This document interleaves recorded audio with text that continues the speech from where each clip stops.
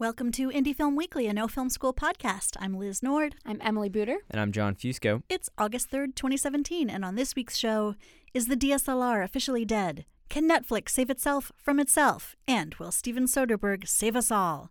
So many questions, so much drama, and as always, news you can use about new gear, upcoming deadlines, indie film releases, weekly words of wisdom, and Ask No Film School.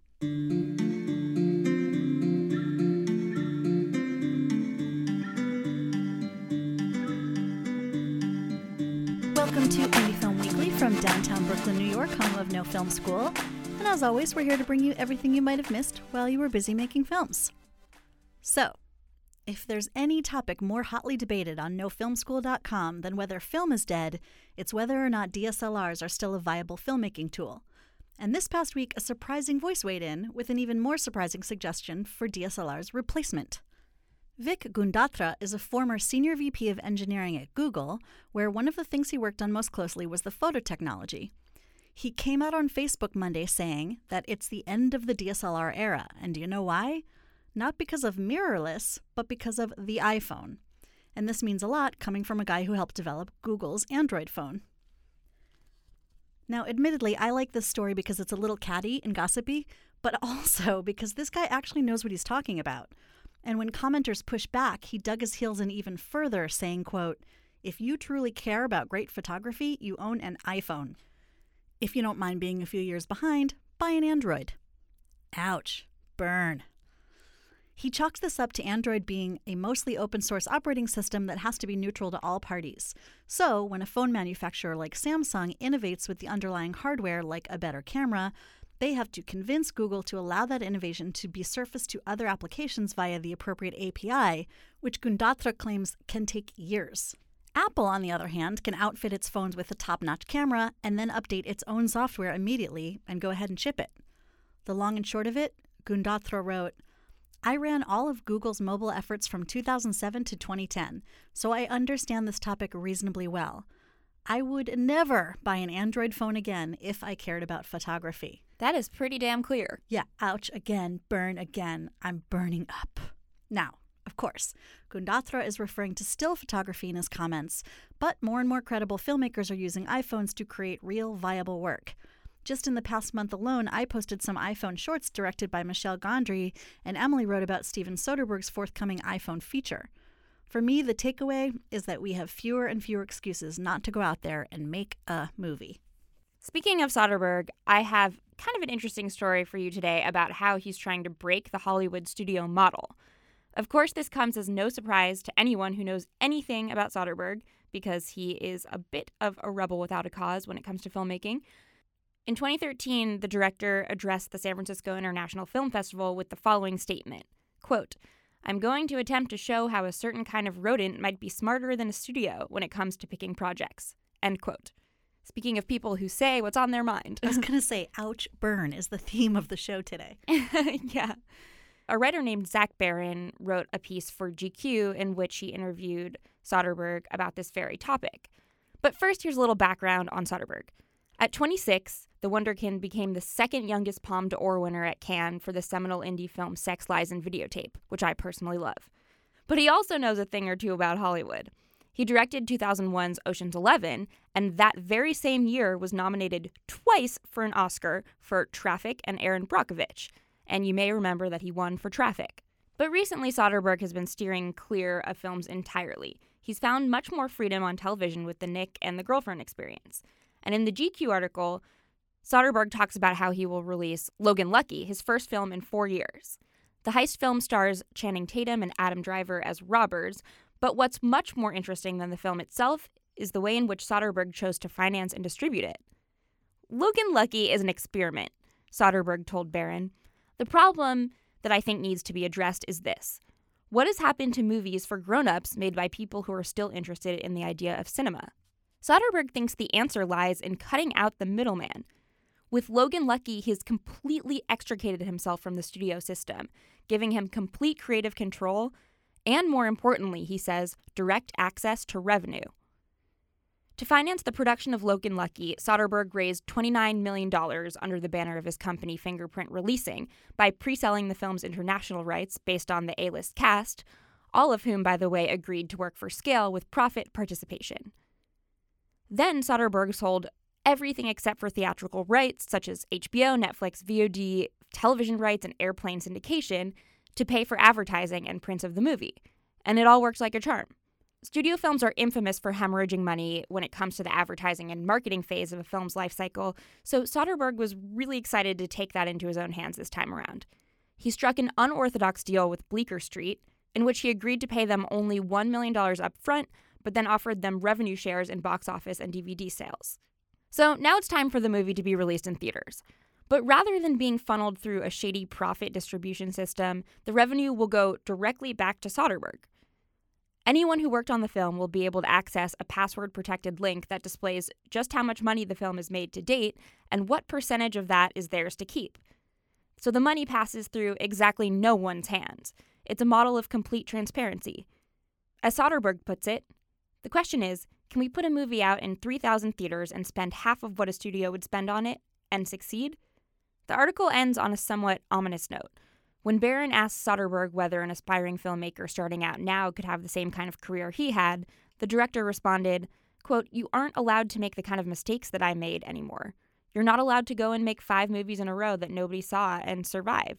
You're done." Well, that's actually really interesting because I remember last week in your weekly Words of Wisdom, you said basically the exact opposite, coming from Mark Duplass, who said that you should go out and make 10 terrible movies before you get your own career really going. So goes to show, yeah, one size does not fit all. There's a lot of ways to do it, and I love that Soderbergh is being really transparent with his cast and crew here. I feel like that's a model we could all follow. Unfortunately, we can't really all follow the model of pre-selling our international and VOD rights, because who wants them if we're not Steven Soderbergh? So, but if you have one name cast member, then you can at least, they're pretty bankable overseas, so you can at least just snag one and then hope that you can finance that way.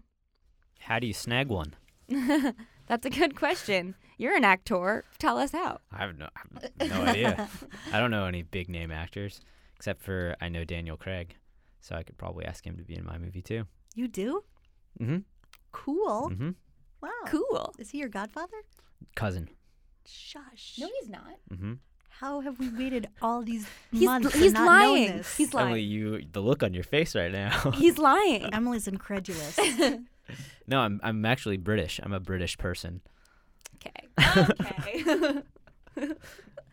I don't know what's guys. true anymore. I'm going to steer the ship in a different direction right now. Guess what I'm about to do? I'm about to do something really exciting, and it is called The Bottom Line. It's me, your host for today's show, with that weird last name that no one can pronounce. Booter? Yes. People mostly say butter. Okay. Or buter. Anyway, guess who's on the docket today? Can anyone guess? Nope, probably not. You didn't give us time. Okay. Can anyone guess? Daniel Craig. No. Steven Soderbergh. No. Liz. Yes, but not right now. Okay. Oh. It's not your turn to shine. It's Netflix. Dang. That was such an exciting payoff. That's I have to say. It was, or it wasn't. Okay, because who else would we ever deign to talk about on The Bottom Line other than Netflix? This time, though, there are some clouds on the horizon. Although Netflix has 104 million subscribers worldwide, which is up from 25% last year and almost quadruple from 5 years ago, it's in some serious credit card trouble. Like the kind of trouble that would make your Mint account force quit in horror. In its quest to chase the dragon of original content, Netflix has racked up $20.5 billion in long-term debt and obligations. And yes, you heard that number right, $20.5 billion. If I could whistle, I would totally make that whoo whistle sound. Thank you. Oh, There we man, that wasn't very good. I'm usually better at whistling. Want to try again? Yeah. There we go. That was a clean whistle. Yep. Actor, mathematician, British person, and expert whistler, John Fusey. And whistleblower. This isn't the first time we've talked about my whistle on the podcast either. Anyways, back to the bottom line. Yeah, come on, guys. So you might be wondering how investors feel about this situation, and surprisingly, they're mostly copacetic. Investors are betting that the more money Netflix spends, the more it will make. And right now, they're kind of right on target. Netflix shares surged more than 10% this month, and subscriber growth exceeded targets. And for the year, stock is up nearly 50%. But there is a notable group of investors who claim that Netflix's shares are grossly overvalued. So, can anyone say housing crisis? Bubbles indeed burst, and when they do, there's hell to pay, and someone's going to have to go the way of the Lehman Brothers. It's always strange transitioning into an obituary, and this is no different. This is a really sad one for me, personally, just because I've always sort of idolized him. But Sam Shepard, who was a Pulitzer Prize-winning playwright, as well as a screenwriter, a director, and an actor, died on Sunday morning, actually, at 73. Mr. Shepard, who had been battling ALS or Lou Gehrig's disease for a long time, died peacefully at home in Kentucky in the company of his children and sisters. He's the type of artist who will be remembered across every discipline of culture. While the plays he wrote, which were 44 in total, are some of the greatest contributions to American theater, the themes that sprouted from his mind have gone on to inspire generations of filmmakers, actors, and writers to delve into the darker side of family life, friendships, and experiences of love. Many consider him to be the greatest American playwright of his generation, but the roots really run much deeper than that. Broadway World, which published the initial reports of Shepard's death, recognized Shepard's plays as chiefly known for their bleak, poetic, often surrealist elements, black humor, and rootless characters living on the outskirts of American society. These works set a tone for many American artists as the idea of the nuclear family lost its sheen over the course of the 70s and 80s.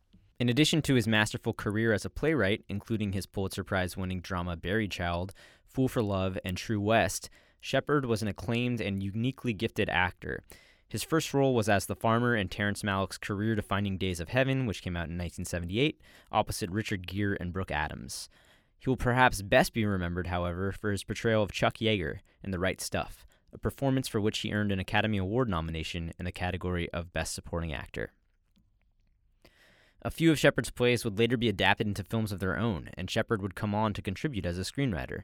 These include Paris, Texas, Fool for Love, and Far North, one of two films on which he tried his hand at directing.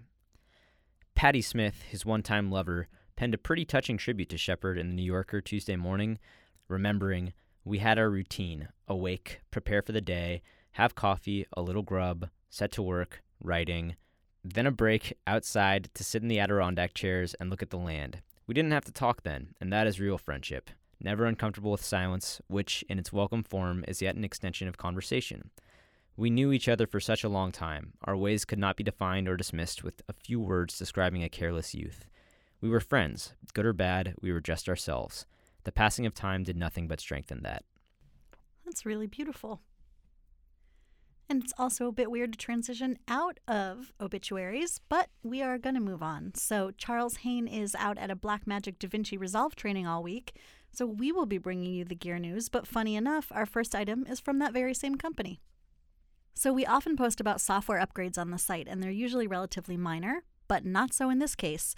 The world's largest computer graphics conference, SIGGRAPH, happened this week, and our friends over at Blackmagic took the opportunity to announce a huge update to Fusion. If you're unfamiliar with it, Fusion has long been an industry standard in visual effects and compositing, but version 9 boasts 40 new features, most important among them a VR toolkit. This set of tools for creating visual effects within VR includes a full 360-degree true 3D workspace, the ability to wear a headset and interact with VR scene elements in real time, and a 360-degree camera that reportedly renders out complete VR scenes in a single pass. Version 9 also includes a new and improved planar tracker, camera tracker, and delta keyer. So, if you're excited about VFX, you'll know exactly what I'm talking about. The best part is the new features come with a significant price drop on Fusion Studio from $995 to only $299. By the way, like Blackmagic's DaVinci Resolve, there's also a free version of Fusion available online that you can kind of get started with. In some bad tech news, if you're traveling with camera gear, you can now expect your next trip through airport security to be even more time-consuming, as the TSA has pumped up their screening protocol for electronic devices. Do they have to take their shoes off too? Who? Camera people? The cameras. Nerd. So as I said, the TSA has announced that they have plans to raise airport security with brand new domestic screening procedures targeting electronic carry-on items. These stronger security measures will require travelers to place all electronics larger than a cell phone inside bins for X-ray screening. So this is the exact same protocol the TSA has enforced for electronics like laptops, but these new screenings will include smaller items such as tablets, handheld game consoles, and yes, even cameras. This isn't great news for those of us who travel around with a ton of expensive gear. Aside from the inconvenience of having to unpack everything you brought, it's also not exactly comforting to have someone who doesn't know anything about your technology to get their grubby hands all up on it. Ugh. So, hey, maybe it's time to invest in a TSA PreCheck or a Pelican case so you can feel comfortable checking your equipment. But the TSA PreCheck seems like a pretty good deal at this point. It's like the best $85 I ever spent, I gotta say. It's like $85 for 3 years, right? A 3-year membership? Or I don't is it remember. just 1 year? I Anyways, feel like it's 5 years. maybe 5 years. And it's helping the government. Hurrah! And in more inconvenient gear news, and perhaps a sign that you should just switch to mirrorless already, if you ordered either one of Nikon's 100th anniversary commemorative D5 cameras or the Canon 6D Mark II kit that comes with the EF2470 f4L lens, you will have to wait a little longer than expected to get your hands on them. Both companies announced this week that their DSLRs were delayed. The Canon was intended to ship on August 4th, but is now delayed until an unspecified date, and the Nikon deliveries pushed back from July 28th to mid-August. If you're desperate to get your hands on a 6D Mark II, which I acknowledge that you're probably not, it's currently available as body only or with the 24-105, 35-5.6, and f4 lenses. And now for even more numbers followed by letters. The lens mount options are growing for Fujifilm MK zooms, and it's time to take notice. When the original Fujifilm MK zooms came out this spring, we loved them, but were frustrated they came in only one mount, E. Clearly, the target for this lens was the exceptionally popular Sony FS7 camera. While that camera has been a huge hit and is a smart target for Fuji to cater towards, we've been hoping from the start for more choices in the mount. Of course, when a manufacturer doesn't deliver something the market is hungry for, aftermarket vendors step in to deliver. In recent weeks, two well-known and trusted lens vendors, Duclos and MTF, have started offering services customizing the MK zooms into other mounts. Duclos offers a conversion to the Sony FZ mount for $500, or $400 if you also purchase your MK zoom there. The FZ mount is used on the F3, F5, and F55 cameras from Sony. The other option for filmmakers who want other mounts is London-based MTF services. MTF will convert the MKs to either FZ mount or MFT mount for £200, which works out to about $265. But for North Americans, you'll have to factor in the cost of shipping. So for our Ask No Film School question today, Elizabeth Kim asked the following on our boards. How much of a role does the author of a nonfiction book have in production and post-production of a documentary? A documentary that is, in fact, based on the author's book. Is it generally standard to have the author part of the production and post-production? Well, hi, fellow Elizabeth. This is a great question, and it's one of the few cases where the answer applies to both docs and fiction projects. So without knowing anything about your specific project and what stage you're at, the most important thing anyone needs from the author of a book that you're basing a film on is their permission. This applies no matter what, even if your production's not profit or not intended for a wide audience. So there's a legal process to get this permission, and it's called optioning the book. Optioning the book isn't buying the film rights, but it's the first step. It's getting the exclusive option from the copyright holder to buy the film rights if you get to that stage. So I'm not a lawyer. This isn't official legal advice, but there are plenty of resources online about this, and of course you can always talk to an attorney. Long story short, you find out who owns the copyright, which is usually the author themselves rather than the publisher, and then explain your project and ask them to option it for the amount of time you think you need to get the film together.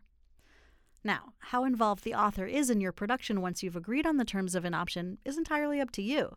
You're under no obligation to have them as part of the production, but it could be very beneficial for you to do so because of the knowledge they have about your subject. If you're unsure whether you'd like them involved or not, I'd recommend meeting with them a few times before making any promises, if they're open to do it. So, see if you get along, and if you think they would gel with your team. And most importantly, try to determine whether they would add value to your efforts rather than trying to overtake the creative direction of the project. Remember, they will probably feel a lot of ownership over this subject, and therefore their presence might be sort of overbearing rather than helpful. Either way, it would be a nice gesture to give them some sort of advisory credit, but no matter what you decide, set clear boundaries for their role on the production, as you would with any other crew member, and have that in writing so everyone is on the same page from the get-go. Thanks for the question, Elizabeth, and good luck. And now on to movies opening this week. Coming to VOD, you can check out 68 Kill on August 4th. This was the most widely buzzed about entry into the Midnight section at South by Southwest earlier this year, where it won the coveted Audience Award, and South by Southwest Midnight section is probably one of the better Midnight sections you're going to see. So this was a standout from that. That means it's a standout from the whole festival season, I'd say. I haven't seen it, but I want to. It was labeled a punk rock romantic comedy for our jagged times. Jagged indeed. The film follows Chip, a simple septic tank worker whose girlfriend supplements their income with a sugar daddy. When she suggests that they relieve her sleazy benefactor of a stack of cash, Chip begins to see a side of her he never knew existed. Now he's got a gun in his hand, a girl in his trunk, and less than 24 hours to figure out his way of this messy situation. That is a hell of a synopsis. Yeah. I didn't write it. That was South by Southwest. I did some doctoring to it, but nothing that was too impressive. 68 Kill was written and directed by Trent Haga and stars Matthew Gray Gubler, Annalyn McCord, and Alicia Bowe. Those are a hell of a cast of names. Do you know Matthew Gray Gubler? I do not. I don't either. And coming to Netflix on August 4th, Wet Hot American Summer, 10 years later. Wet Hot American Summer is back. While the previous Netflix series went back in time, this one ventures 10 years after the original movie was set. The core cast is already incredible, of course, with Amy Poehler, Paul Rudd, Michael Ian Black, David Hyde Pierce, Christopher Maloney, Elizabeth Banks, Molly Shannon, H. John Benjamin, and Ken Marino, all of which were in the original film.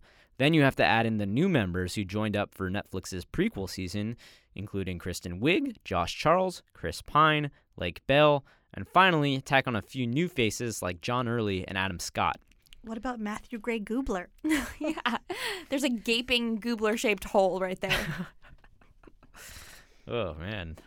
That's a gross phrasing. It's a common phrase, a something-shaped hole. A gaping Gubler hole?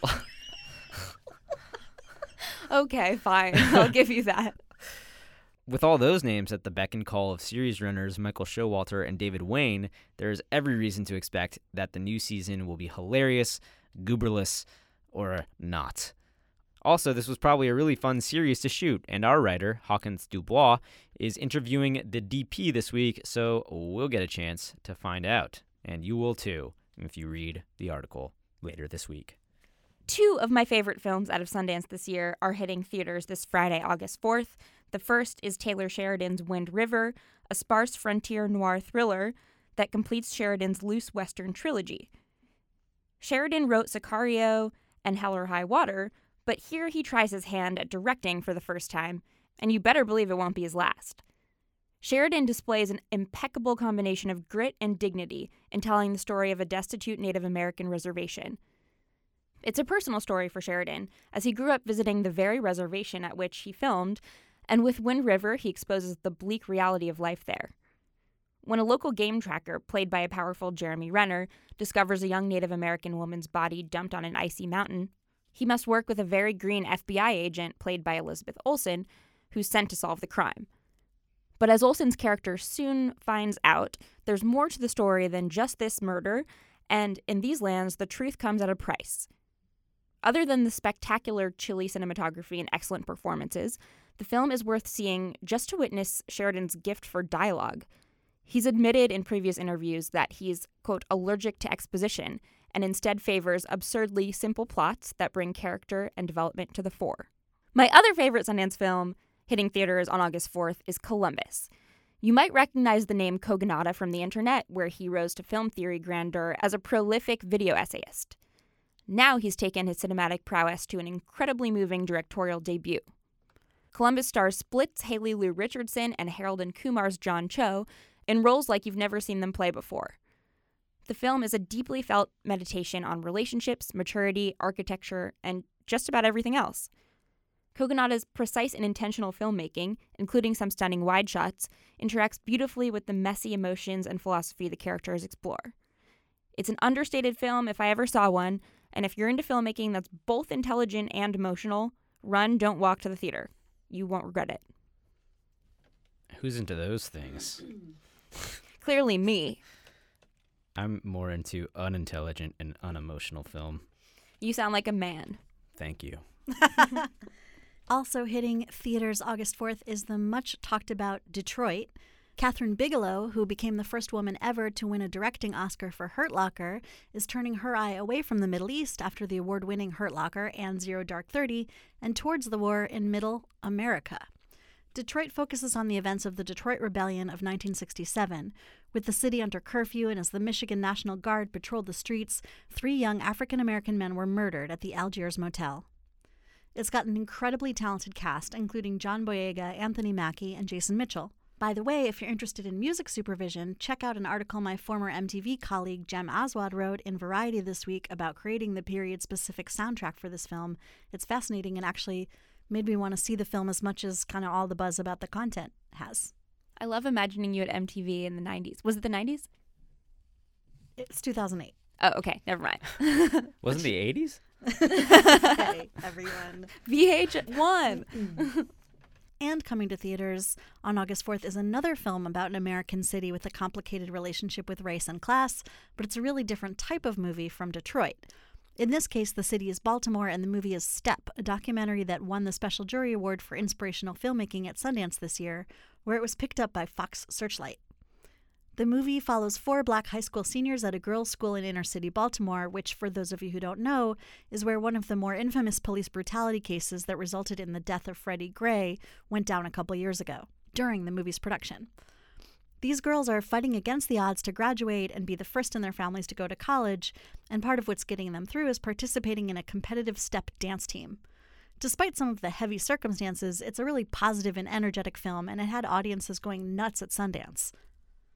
I actually just got off the phone with the film's director, Amanda Lippitz, right before we recorded, and in our interview she talked about her background as a Broadway producer and how it helped make what she called a documentary musical. So I'll have that article up later this week. And I just want to mention about the past 2 films. There's been a lot of kind of news, especially around Detroit, about who gets to tell certain stories in this country. So Detroit was made by a white female filmmaker. Step was made by a white female filmmaker. I have interviewed, I want to say like 6 or 7 white filmmakers this past year who've made films about the African-American experience. And it's a really interesting question, I think for us as filmmakers about, who gets to tell whose stories? How do you make sure someone's story is authentic if you're not from their community, and that you're being true to, the protagonists in the film and not sort of like putting too much of your own cultural lens on things. So if you're interested in this topic, I did a whole podcast about it with the makers of the film For Akeem. It's called How to Make an Authentic Movie About Someone Else's Story, and we will link to it in the podcast post. And now moving on to some grant deadlines. The Tribeca Film Institute If Then Short Documentary Grant has a deadline on August 4th. This one's a bit confusing because while it's being put on by the Tribeca Film Institute, it's actually intended for documentary filmmakers working or living in the South. It's a short documentary pitch competition that will be held in New Orleans during the New Orleans Film Festival on Friday, October 13th, 2017. 6 projects will be selected as finalists, and the winner, selected by a professional jury, will be eligible for up to $20,000 in production support from If Then, as well as ongoing mentorship year-round, in person or virtually, and will participate in a year-long distribution initiative managed by Tribeca Film Institute that offers creative control, revenue potential, and career development. And August 9th is the deadline for the NEH Media Production Grants. NEH stands for the National Endowment for the Humanities, which continues to have a budget and will hopefully for the next couple weeks. If it does, you can continue to apply with documentaries that address the humanities. The application process is famously hard. You need an experienced team, a nonprofit organization or fiscal sponsor, 2 humanities advisors, and a lengthy application. Ken Burns' project descriptions are rumored to have been around 40 pages, but the payoff is worth it. It's 1 to 3 year grants in the $100,000 to $650,000 range. Film and television projects may be submitted as single programs or a series addressing significant figures, events, or ideas and drawing their content from humanities scholarship. They must be intended for national distribution, and the program welcomes projects ranging in length from short form to broadcast length video. In addition to the production grant, NEH also provides a development grant, which also has a deadline on August 9th. Like the production grants we just mentioned, the development grants are for documentaries that address topics in the humanities, and the application process is just as extensive. The awards range from $40,000 to $75,000. These development grants enable media producers to collaborate with scholars to develop humanities content and to prepare programs for production. Grants should result in a script or a design document and should also yield a detailed plan for outreach and public engagement in collaboration with a partner organization or organizations. Wait, is Daniel Craig really your cousin? Yeah, I've been thinking that the entire time too. He's my dad. Jeez. Okay. That explains so damn much. It doesn't explain anything. Okay, on to some festival deadlines. The Crossroads Film Festival, otherwise known as Britney Spears Love Fest, has a deadline of August 5th. No, it's not. It's not known as that. Yes, it is. Is it? Ask known as anyone. The Britney Spears Love Fest Festival? Have you seen Crossroads? No. Okay. Early bird deadline is August 5th. It takes place in Jackson, Mississippi from April 12th to 15th, 2018. Since 2000, the Crossroads Film Society has hosted the annual Britney Spears Love Fest Film Festival, where 75 to 100 of the best and most innovative international, U.S., Southern, and Mississippi independent films are exhibited. There will be cash prizes, Southern celebrities, wink wink, workshops, daily receptions, and nightly jukin' with live music. That's awesome. I want to Love juke. me a good jukebox. I want to juke. Let's juke. I'm getting out of here. Got $1, John? I've got more than $1 for you, baby. He's got a lot of money. Daniel Craig is his dad. Yeah, that's true. He doesn't show me any of that money. Why are you still working here? Well, he orphaned me, so he's my Bastard biological son! father, but not my dad, per se. You know what they say about bastards? We're the shit. Okay, we'll go with that. They're kings of the north. And on August 9th, the late deadline for the Lone Star Film Festival takes place. The film festival itself is held from November 8th to 12th, 2017 in Fort Worth, Texas. It features cash prizes and has been named one of Movie Maker magazine's top 50 film festivals worth the entry fee for 3 consecutive years. The Oxford International Film Festival has an early bird deadline on August 8th. This festival takes place May 11th to the 13th, 2018 in Oxford, England. OXIF, as it is acronomically known. Is acronomically a word? No, but I like I it. do too. It is now. Is a sister festival to the highly successful Manchester Film Festival, or MF. MF. It is one of the 100 best reviewed film festivals on Film Freeway. And believe it or not, we've made it to Weekly Words of Wisdom. Here's Emily Booter. Last week, I spoke with Kogonada, the director of Columbus, which I mentioned earlier. When I saw this film, it was very clear to me that Kogonada had a vision for it. Everything was very intentional and deliberate. And I asked him why that was. And here's what he had to say. I mean, I think because of the 18 days of shooting, and, I've done enough creative projects to know that there's a real danger of taking on too much and then everything being compromised because you run out of time, and so you start out really strong, but by the end, there's no way that you can do everything you want. And so it was I think right away, I knew that I wanted to have every shot count. And I knew that would mean that I would have to have less coverage, that I shouldn't put too many things on the list so that we could really get the shots that we wanted. Thanks, Kogonada.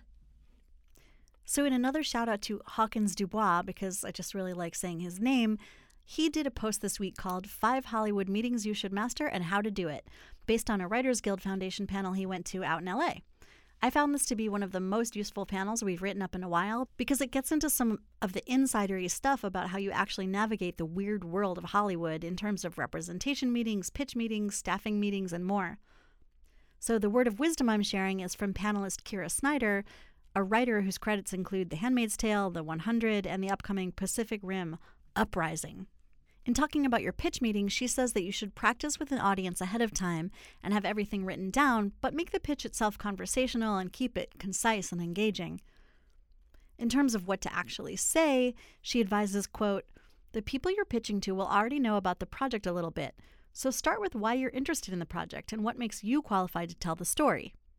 And then she adds, "Talk about the world of the show.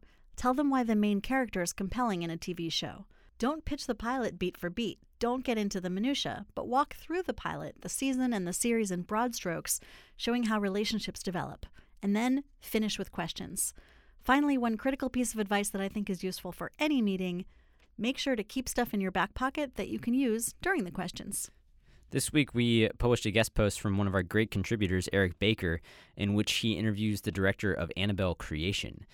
David F. Sandberg made no-budget horror shorts in his apartment until Hollywood tabbed him to direct the horror hit Lights Out. He gave a few tips for filmmakers trying to enter the industry in a similar fashion through shorts, and one of his major pieces of advice had to do with cultivating a fan base. For every short film Sandberg made, he also created a behind-the-scenes video illustrating his directorial choices and how he was able to shoot on a micro-budget. Additionally, the videos presented the opportunity for Sandberg to appear in front of the camera and establish a personal connection with the viewer. He found that fellow filmmakers appreciated the videos and kept coming back for more. This is a great and easy way to build up an audience. Good words of wisdom this week, guys. And even more wisdom can be found next Monday when our next interview podcast comes out. I'm really excited for this one because even though it was recorded way back in September, I still remember it as one of the most entertaining interviews I did all year. It's with the entire main cast and the writer and director of In the Radiant City, which I talked about a couple weeks ago on the show when it came out on VOD. As a reminder, it's the dramatic debut feature by Jeff Nichols' protege Rachel Lambert, and the reason the conversation is so great is because it was a really top-notch cast, including names you may not know but faces you definitely recognize, like Marin Ireland, Madison Beatty, and Celia Weston, and I get them all to dish about the worst things directors can do on set. I think you'll learn a lot from it. Meanwhile, please subscribe to this podcast, the No Film School podcast, on iTunes. It really makes a difference, as do those reviews and 5-star ratings. Or find us on any podcast app you use. We will link to all the great resources we discussed today in this week's podcast post, and of course you can read lots more about the craft of filmmaking at nofilmschool.com. And until then, please stay in touch. I'm at LizFilm on Twitter. At Yale Booter. At Jim_John_Jim. Hey Jim, hey John, hey Jim, a John, a Jim. / at Daniel Craig's son. Biological son. Bastard son. Bastard son. And we're all at No Film School. See you next week. My mom is Sheryl Crow.